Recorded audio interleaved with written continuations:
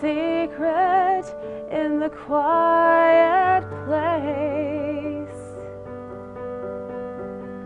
in the stillness you are there. In the secret, in the quiet hour I wait only for you, 'cause I want to know you more. I want to know you. I want to hear your voice. I want to know you more. I want to touch you. I want to see your face. I want to know you more.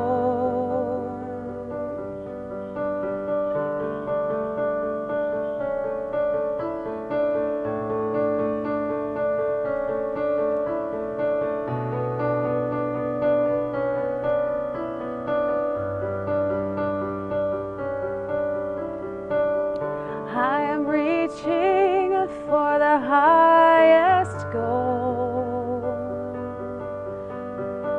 that I might receive the prize.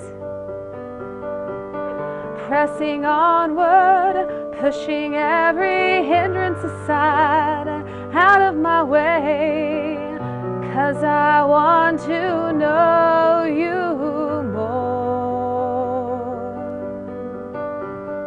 I want to know you.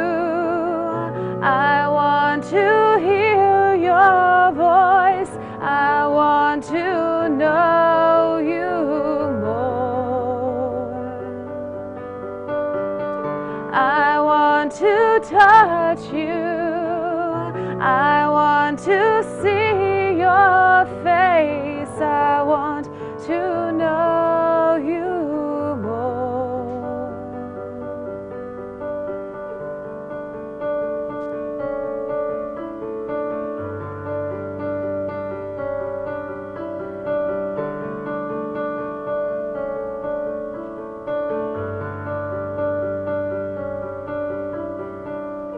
I want to know you. I want to hear your voice. I want to know you more.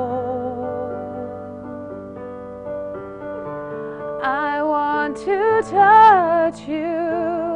I want to see your face. I want to know you more. In the secret, in the quiet place, in the stillness you are there. This is the day the Lord hath made, so let us rejoice and be glad in it. I'm rejoicing in this day and rejoicing in your presence with me tonight. Thank you for joining me for this worship service. My name is Al Brady, and I welcome you.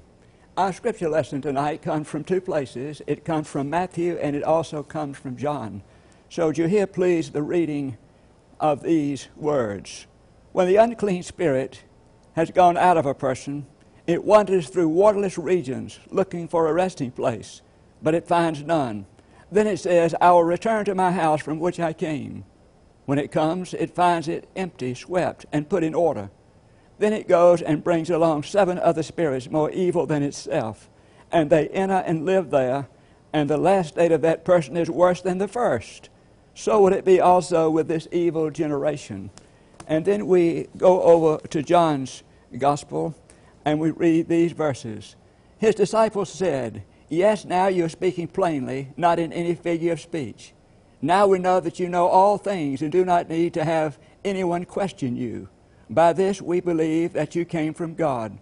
Jesus answered them, Do you now believe? The hour is coming, indeed it has come, when you will be scattered, each one to his own home, and you will leave me alone. Yet I am not alone, because the Father is with me. I have said this to you, so that in me you may have peace. In the world you face persecution, but take courage. I have conquered the world. This is the word of God for the people of God. Thanks be to God. Join me, please, for a moment of prayer. O God, may the words of my mouth and the meditation of all our hearts be acceptable in thy sight. O Lord, which art our strength and our Redeemer. Amen. After a Civic Club meeting, a middle-aged woman, along with some others, came forward and said, "You'll never know how lonely I am." And the rest of the group nodded their heads, and one of them remarked, "And I guess that goes for all of us." In reality, I guess that goes for all of us. Whether it's a child in the beginning days of school, whether it's a teenager struggling to grow up, whether it's a college student in a strange environment, whether it's a husband or wife away from home, whether it's a believer struggling ethically, whether it's a single person struggling with the issue of singleness, whether it's an older person, a grieving person, an ill person, at times all of us are lonely. A great physician who treats his patients as whole persons one day said that he had discovered that 99 out of 100 individuals are lonely, and the one who says he or she isn't probably is. That goes for all of us. It also came to Jesus, this loneliness. Jesus experienced loneliness in many, many different ways. We're told, first of all, he came to his own. He came to his own, and they received him not. It didn't matter that he was one of the people from that hometown, a man of their own. They still rejected him. They could do no mighty work because they didn't believe in Jesus. And then Jesus also had a spell of loneliness with his closest personal friends. He said to them, "Will you also go away? Could you not watch with me 1 hour? If you can't trust your friends, who can you trust?" So Jesus had another bout of loneliness. And then perhaps the loneliest experience of all for Jesus was the cross. You remember in his desolation and his feeling of desertion, he shouted, my God, why hast thou forsaken me?" And then here we are with this text. Here's another experience of loneliness for Jesus. The disciples said, "Lord, we believe in you, and we're going to be faithful to you." But Jesus was not deceived. He said, "You shall leave me alone, and yet I am not alone, for the Father is with me." In other words, he was giving us some assistance in how we should deal with loneliness. And then there's this parable of the man with the unclean spirit. You remember, first of all, he swept his house out, but later he was invaded by 7 other spirits more deadly than the first one. What we're being taught here by Jesus is you cannot just sweep your life clear of loneliness without replacing it with something else. What we replace it with must be better. It must be better. So what I want us to think about for tonight a little while is what we can replace our loneliness with. What we can replace our loneliness with. First of all, we can replace our loneliness with a disciplined mind. A disciplined mind. Now, we may not always be able to change our outward circumstances, but we can decide how we are going to respond to these outward circumstances. Sometimes our loneliness is a result of circumstances beyond our control, but we can deal with how we think about these things in our minds. In other words, our minds are our own. God did not intend for us to be victims of loneliness or self-pity or emptiness. God expected us to move on. Essentially, loneliness forces us to face ourselves. And if we hear the message says that there are some things we have to take responsibility for in our own lives. There are some things, simple things, that others will not accept responsibility for us because they can't do it. We have to accept responsibility for ourselves. Now listen to me. The mind is one of God's greatest gifts to us, the ability to think. And recognizing this can go a long way toward helping us to deal with our loneliness. The poet Edward Dyer sensed the significance of this when he wrote, listen, "My mind to me a kingdom is, it excels all other bliss." An active mind is an endless resource to help us deal with our loneliness, as many prisoners of war have discovered. There was a Hungarian physician who was captured by the Soviets and sent to Siberia for 3 years. He said, 2 things saved me, my faith in God and the resources of my mind. He said, I had memorized passages of Scripture, and he said, poetry was my hobby. Another wonderful illustration of how an active mind helps us to deal with our loneliness comes from the true life story of Nelson Mandela, who was a prisoner for 27 years in South Africa. During one of his first interviews, when he was interviewed after coming out of prison, he said he never felt despair. That's an astounding statement of him to make. In 27 years of prison life, he never felt despair. And then he went on to say why. He said, during all that time, I read biographies and novels. And he said toward the end, they even allowed me to look at movies, not regular movies, but educational movies. You see, he used his mind to consequently take the place of his loneliness. And I think that's what the Apostle Paul was telling us in Philippians. Listen to what he says here. Finally, beloved, whatever is true, whatever is honorable, whatever is just, whatever is pure, whatever is pleasing, whatever is commendable, if there is any excellence, if there is anything worthy of praise, think about these things. Now, prior to that, he had written a statement about joy. Rejoice in the Lord always. Again, I say rejoice. What he was saying was that we will be joyful people if we keep our minds focused on these wonderful things that I read. Whatever is pleasing, whatever is commendable, whatever is pure, whatever is honorable, whatever is just. If we keep our minds on these things, then we ourselves will not be lonely. So we can replace our loneliness by a disciplined mind, Secondly, we can replace our loneliness with a noble purpose.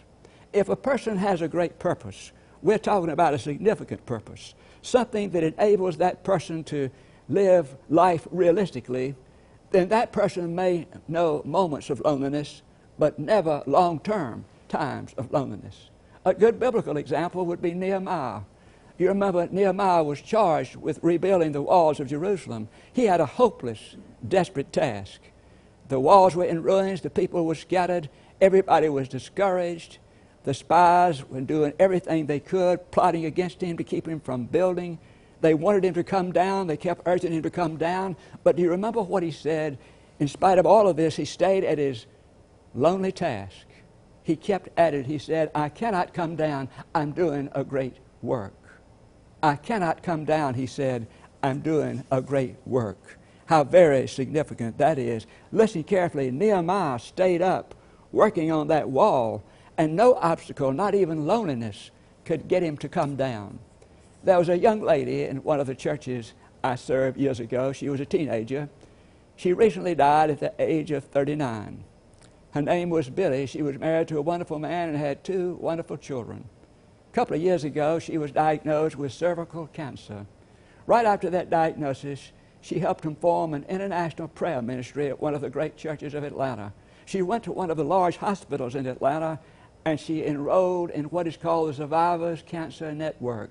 And she began to help other patients who had just been diagnosed with cancer. She started a lot of self-help groups. She knew that they needed leaders for those groups, and she trained them for it. She did all of that. Billy was one of those people who was passionate. She lit up a room. There was no problem too big for her to overcome. Now, Billy could have faced her cancer with self-pity and loneliness, but she replaced all of that with a noble purpose. She gave quite a lesson to all of us. Replace it with a noble purpose. What a key. Friedrich Nietzsche once said that having a why to live for enables us to handle every how, and it does. So how does a person keep hopeful in spite of loneliness? We'll take our cue from Nehemiah and others like him. They never came down. They stayed up. In other words, they continued to face their issues, their loneliness, with a noble purpose. And then thirdly, we can replace our loneliness with a willing involvement. A willing involvement. One day, Carol Koff, the author, was watching some police grapple with the body of a woman who just jumped off Harvard Bridge. The people gathered around were asking, well, why did she do it? And Miss Cobb ventured to guess. She said, well, maybe she didn't have anything to eat and she was hungry, and maybe she was lonely and didn't have any friends. At that point, one of the people in the crowd said, well, she'll never find any friends in the river. In the river. Somehow we nourish our loneliness when we focus ourselves on our own lives. The saddest people I have known are people who have focused themselves on their own lives and everything that had to do with them. There was a man that went to a great psychiatrist, Dr. Carl Menninger, and said, suppose you think you're about to have a nervous breakdown, what should you do? You would think that that psychiatrist would say, go see another psychiatrist. But what he said was, go out your front door, turn the knob, cross the street, and find somebody who needs you. Find somebody who needs you. You know, Dorothy Payne wrote a book about singleness, and she gave many different ways of dealing with singleness, such as keeping a journal, such as forming a self-help group, taking strenuous exercise. But the thing she said that meant the most to me was this: learn to reach out to others.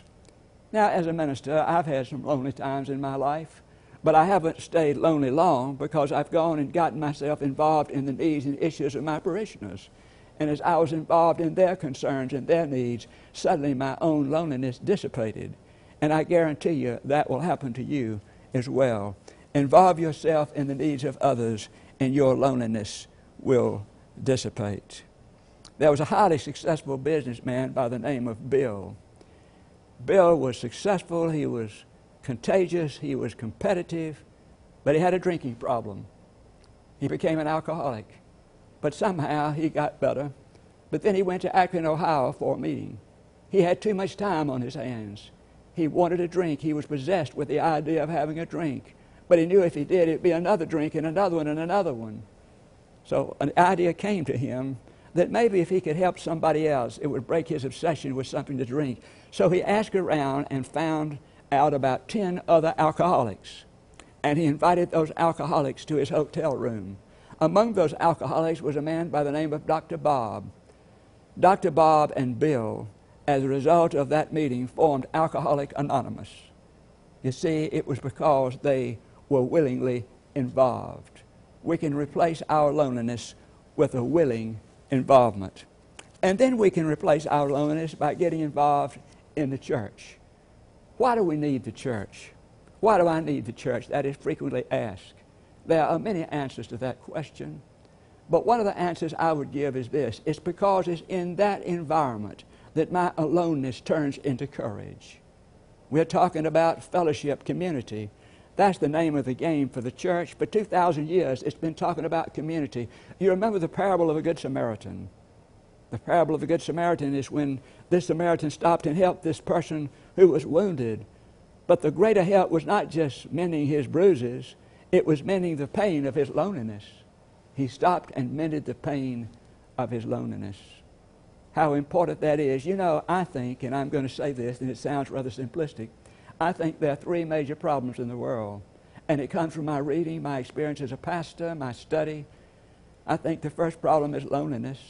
The second problem is meaninglessness. And the third problem is a sense that don't careism. I think Jesus Christ and the church are the answer to all those problems. What is the answer to loneliness? It is fellowship. I'm talking about koinonia, in-depth fellowship, where people really are friends. The second way Jesus Christ and the church minister is to meaninglessness. Jesus Christ himself is the answer to meaninglessness. And then the sense that don't careism. If you give your life to Christ, you'll start caring for other people.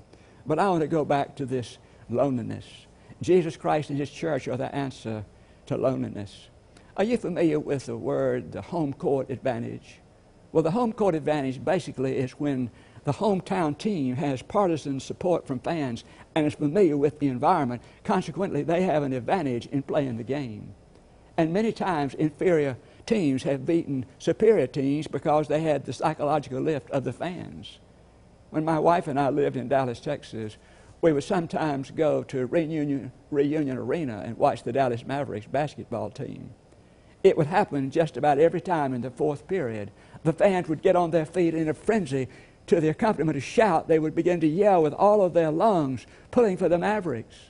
Well, right then and there, I learned something of the advantage of the home court advantage. And I think that's a good way to define the church. The church is where you have the home court advantage. You have the fellowship of people who are for you and support you. So we certainly can replace our loneliness by the church fellowship. And then we can replace our loneliness by having an active friendship with Jesus Christ. Now, you know, I've mentioned all of these other ways that we can replace our loneliness, these other things we can replace loneliness with. But it basically boils down to this one thing. We basically replace our loneliness with a personal relationship with Jesus Christ. That's the way we do it. Christ told us that if we come to Him, He will in no wise cast us out. He will make us whole people. There was a doctor by the name of James Simpson, a Scottish doctor, who was asked what was the greatest discovery he had ever made. And he said, my friendship with Jesus Christ. My friendship with Jesus Christ. Many of us can say that as well. Many of us can say that as well. Now, Ellsworth Callis told the story about Norman Vincent Peale. Norman Vincent Peale, the great preacher at Marble Collegiate, New York, was on the way to make a speech, and he passed through this custom. The agent knew him, and the agent knew that Miss Peale traveled with him, and the agent said, traveling alone today? Dr. Peale said, yes, traveling alone. But in a few more steps, the agent called out, but you know, you never travel alone. And then Dr. Peale responded, nor do you. Jesus said, you shall leave me alone, yet I am not alone, for the Father is with me, and He's also with you. Let us pray. Lord, thank you again for this time together. Thank you for your word. Thank you that you are the answer to our loneliness, that you have put in us a homesickness in terms of loneliness for you, and that homesickness can never be solved by any other means, basically, except a personal relationship with you. Help us, oh God, to know that we are restless until we rest in you. But you call us beyond ourselves, oh God, to rest in you. So give us that peace and take away our loneliness through the one who is life. It's in His name. Amen. Thank you very much for joining us for this service, and I trust you'll share it with your friends and join us next week. Good night. Wander far over land and foam, searching for hope and a loving heart. Jesus will bring us home.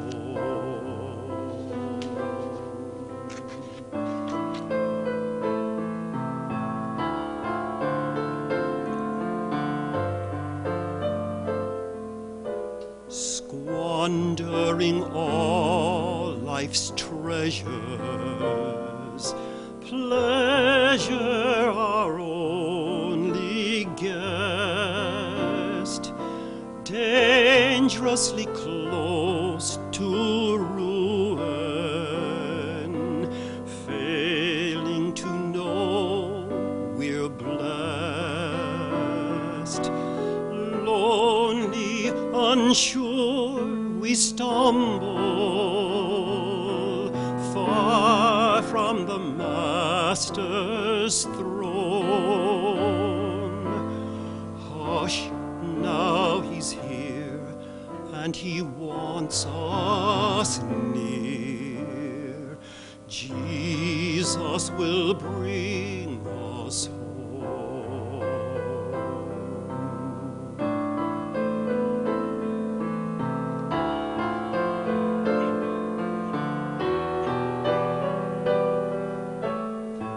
Prideful in all our chaos, boasted by Satan's lies, shining yet always empty. Lord, do you hear our cries? Humble and meek we ask Thee, You'll for our sins atone. Please take us in and away from sin. Jesus Jesus will bring us home.